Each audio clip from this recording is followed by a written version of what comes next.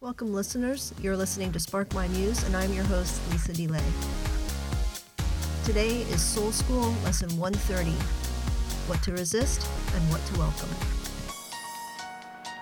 There are many things that we should resist and take a moral stance against. I want you to be encouraged to resist those things, even though sometimes it's countercultural, it's not popular, or it costs us a lot. We can refuse to be moved from choosing the wrong thing. We can resist the powerful and side with the powerless for the sake of justice and putting things to rights. And we can take a posture of resistance. We can do this without violence. And we want to do this without violence because violence always eventually hurts us personally and the people we love. It always bounces back and inflicts more violence. I'm going to be speaking a little bit about how to do this, how to resist without inflicting violence upon ourselves. I think there might just be one way to continue to resist, stand up for what needs to be stood up for, and also welcome. And that is with a disposition and a posture that welcomes the types of feelings we're feeling at the time without holding them at bay. Oftentimes we take an entire posture of resistance, which includes our feelings and desires that are negative, and we push them down, we suppress them or repress them. Our circumstances can be very dire, very despairing, and we can also wind up resisting them and the feelings that go along with it. This will not sustain us for the long journey ahead, for standing up for the powerless or for justice or for what needs to be stood up for in our own lives. If we suppress our natural feelings that occur, whatever they may be, joyful, excited, despairing, fearful, angry, those efforts will grind us to a point of despair or anguish or cynicism or apathy. And that will not sustain us or the people around us for the marathon that is our lives. So while I encourage resistance towards evil, towards wrongdoers, towards injustice, I also want to encourage welcome. And so what do I mean by welcome? In Cynthia Bourgeault's book, Centering Prayer and Inner Awakening, which I highly recommend, she talks about welcoming prayer. And this is quite a challenge for any of us who enjoy the feeling of control or wanting to have control in our lives and over our feelings. But I'm going to read it because it is very, very powerful. And if practiced in our lives, it can be completely transformative. There will be links to this book, as well as Cynthia's work, at the website sparkmymuse.com for Soul School Lesson 130, and at the support page patreon.com/sparkmymuse for Soul School Lesson 130. I really hope that you will help me support this work, not just by listening in and sharing the podcast with other people and the programs with other people, but also by contributing $1 or more, because you get something out of what I'm sharing with you. It really goes a long way to defray the costs of producing this show. It's a lot more than you think. And so it really encourages me to see people donating even just $1. Thank you so much for doing that. Cynthia writes on page 141, the founding genius behind the welcoming prayer was a woman named Mary Morozowski, who from 1983, when she showed up at the fateful first Lama Foundation retreat until her death in 1993, was one of Thomas Keating's closest associates and a prime mover in the development and popularization of his teachings. For those privileged to know Mary, the practice is immediately recognizable and is a direct reflection of her vibrant, salty approach to spirituality. It combines deep surrender with a gutsy, unflappable presence. Mary was a New Yorker through and through, from her Brooklyn accent to her in-your-face kind of pizzazz. A divorced Catholic back In an era when such things were virtually unheard of, she supported her family through her job as an administrator in a psychiatric hospital, later offering her spare time as a literacy volunteer in the prisons. Through her work in therapy, she was familiar with the biofeedback techniques then sprouting, and on her own, she had already begun to develop a personal life practice, combining these techniques with an underlying attitude of surrender that had been deeply imprinted on her through reading Abandonment to the Divine Providence, a 17th century spiritual classic by Pierre de Caussade. When she encountered centering prayer and Thomas Keating's evolving teachings on the false self system, the pieces began to come together for her in a single, integrated method. The welcoming prayer was first taught at the Chrysalis House in Warwick, New York, Contemplative Outreach's first experiment in contemplative living, which she helped found. Several of the community members, particularly David Freniette and Kathy McCarthy, contributed to the fine-tuning. The practice proved so successful in bringing out real inner change that it was soon being offered far more widely throughout the network. Now, welcoming prayer involves three main ideas, a three-step process, if you will. Number one is that you focus and sink in to what is happening. You welcome that thing, and then you let it go. Might sound easy, but this is done in the throes of something that is difficult to endure, or maybe is overwhelming in some way, maybe for good or for bad. But it involves a kind of litany that I will get into soon. Cynthia also reminds us that there are these things called peacock feathers, where we get self-congratulatory over something good we might have mastered for the moment anyway. And we can self-congratulate, and we get a little impressed with ourselves, and we take joy in some accomplishment that we might have done well.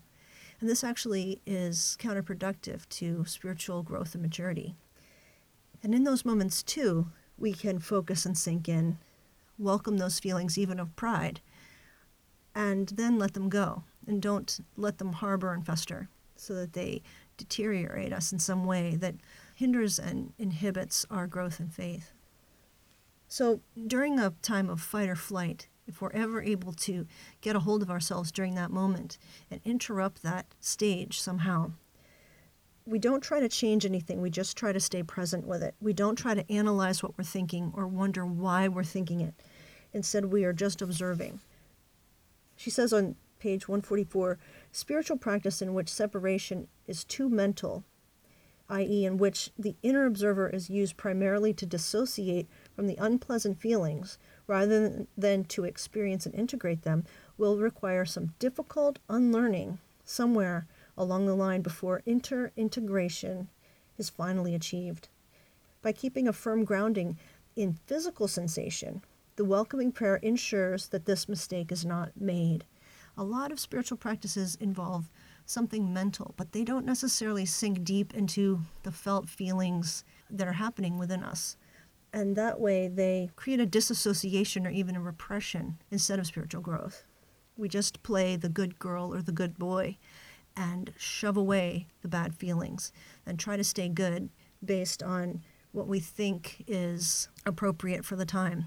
And we wind up having a religion of proper actions that isn't actually changing us from the inside out.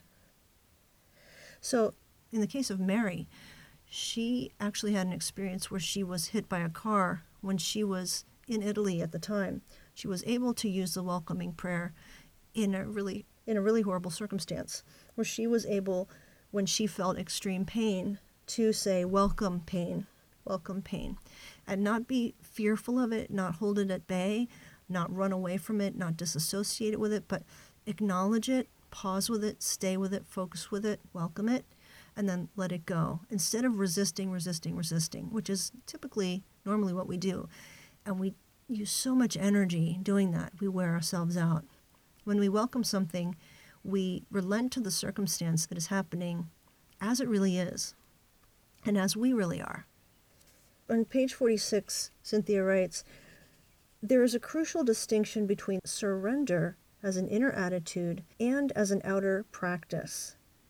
And we are concerned only with the former here, the inner attitude. We're not saying we have to surrender to all the circumstances outside us and just be a doormat for anyone or anything that's happening. What we're talking about is an inner surrender to the feelings that we're actually having. Instead of saying they're not happening to us, I'm going to resist them, I'm not going to feel them, or I'm going to shove them down, we're saying, no, these feelings are actually happening to me. I'm going to welcome these feelings, and I'm not going to say they don't exist. And that way we're experiencing them, painful as they might be, but by allowing them to exist and welcoming them and experiencing them, we're very fearful of doing that. We can not go into a kind of repression of these things where they will pop up later as anger or rage or cynicism. Now, once you are rightly aligned, then you can decide what you're going to do in the outer world. Being able to stop yourself, focus on what is bothering you, stay with that feeling, and then welcome it, gives you back your freedom of choice. Then you can decide what you want to do in your actions in the exterior world.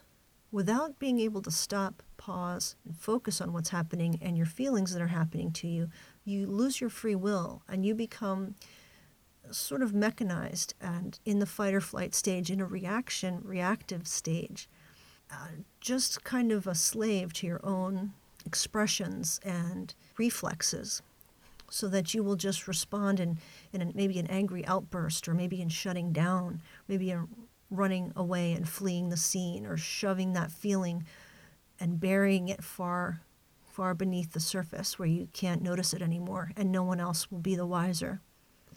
People think you just got over it, but there it'll still be. Now, the letting go is the part of the real work.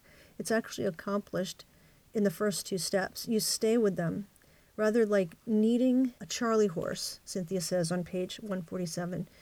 Kneading a Charlie horse in your leg, going back and forth between focusing and welcoming until the knot begins to dissolve of its own accord. And yes, letting go is also just for now. It's not a final forever renunciation of your anger or your fear. It is simply a way of gently waving farewell as the emotion starts to recede. If you simply can't, in good conscience, move to the next step, don't fake it. The bulk of the work has already been accomplished. In the short way of doing this welcoming prayer, you simply say something like, I let go of my anger, or if you prefer, I give my anger to God. Or I enjoy doing a little of both, as I let go of my anger and I give it to God. Now, Mary Marzowski, however, preferred a more complex and invariable litany. When it became time to proceed to this third step after the welcoming, she would use the following formula to help her. She would say, and this can be very hard to do if you're clutching on to your desires, and I realized for myself, this is actually exceptionally hard for me to do. I was convicted of this, and I realized I had to double my efforts and really relinquish. Mary would say, I let go of my desire for security and survival. I let go of my desire for esteem and affection. I let go of my desire for power and control. I let go of my desire to change the situation. Now, at first blush, if you are thinking, I can't say any of those things. I do have a desire for security and survival and esteem and affection, power and control, and I do want to change my situation. I do have those desires. You're letting go of your desire to control things, and you relinquish the energy it takes to keep all those balls in the air. You give that over to God, and you exhale and you breathe. The weight has been lifted off your shoulders. This welcoming prayer, first you welcome the hard thing. Perhaps it's fear. Say if you have cancer and you're afraid to die, you are accepting that you're afraid, which is very normal. So you might just say, I welcome the fear. You wouldn't be welcoming the cancer, of course, but you would be welcoming the fear of it or the fear of death. And you could welcome that because God will help you through it. If you welcome it, you are not resisting it and using your energy to resist it or repress it and shove it away or bury it. You're not going to use your energy for that anymore. You're just going to welcome what you already fear. You're going to welcome what you already feel and be honest and acknowledge it and not pretend anymore that it's not there, and allow it to just be what it is and be what you are. And then you're going to let it go. By letting it go, you're going to be saying, I let go of my desire for security and survival. I let go of my desire for esteem and affection. I let go of my desire for power and control. I let go of my desire to change the situation. And by saying those things, you get your power back, because you are not going to be a victim of your desires. You're going to be empowered by getting your free choice back. On page 148, Cynthia writes, "What is most fascinating to me about this practice is how powerfully it frees up energy. We usually don't realize just how much of our vital life energy is bound up and unconsciously leached away in those energy centers. One thing you may notice, there's a kind of feedback loop.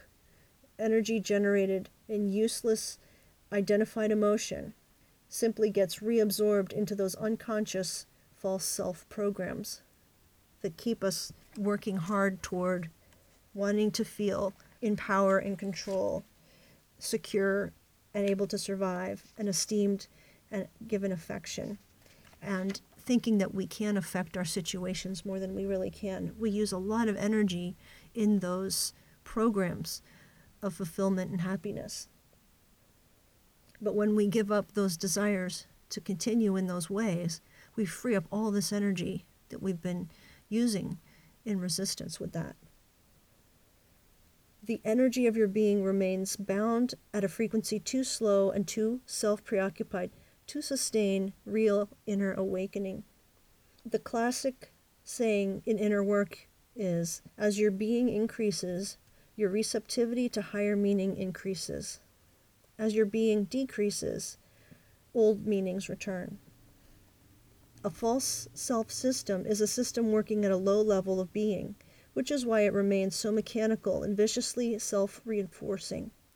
With its vital energy largely locked up in its defenses, there is little left over to reach escape velocity into real awakened consciousness, which both requires and produces a higher level of spiritual vibrancy than we're used to.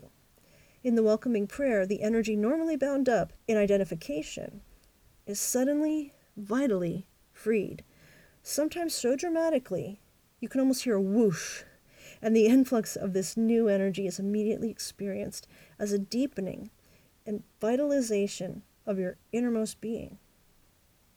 I hope that some of this made some sense to you. You may need to re-listen to this program over again, and I hope also purchase Cynthia Bourgeau's work, Centering Prayer and Inner Awakening, to get a fuller idea of what she means by surrendering and welcoming prayer and inner awakening.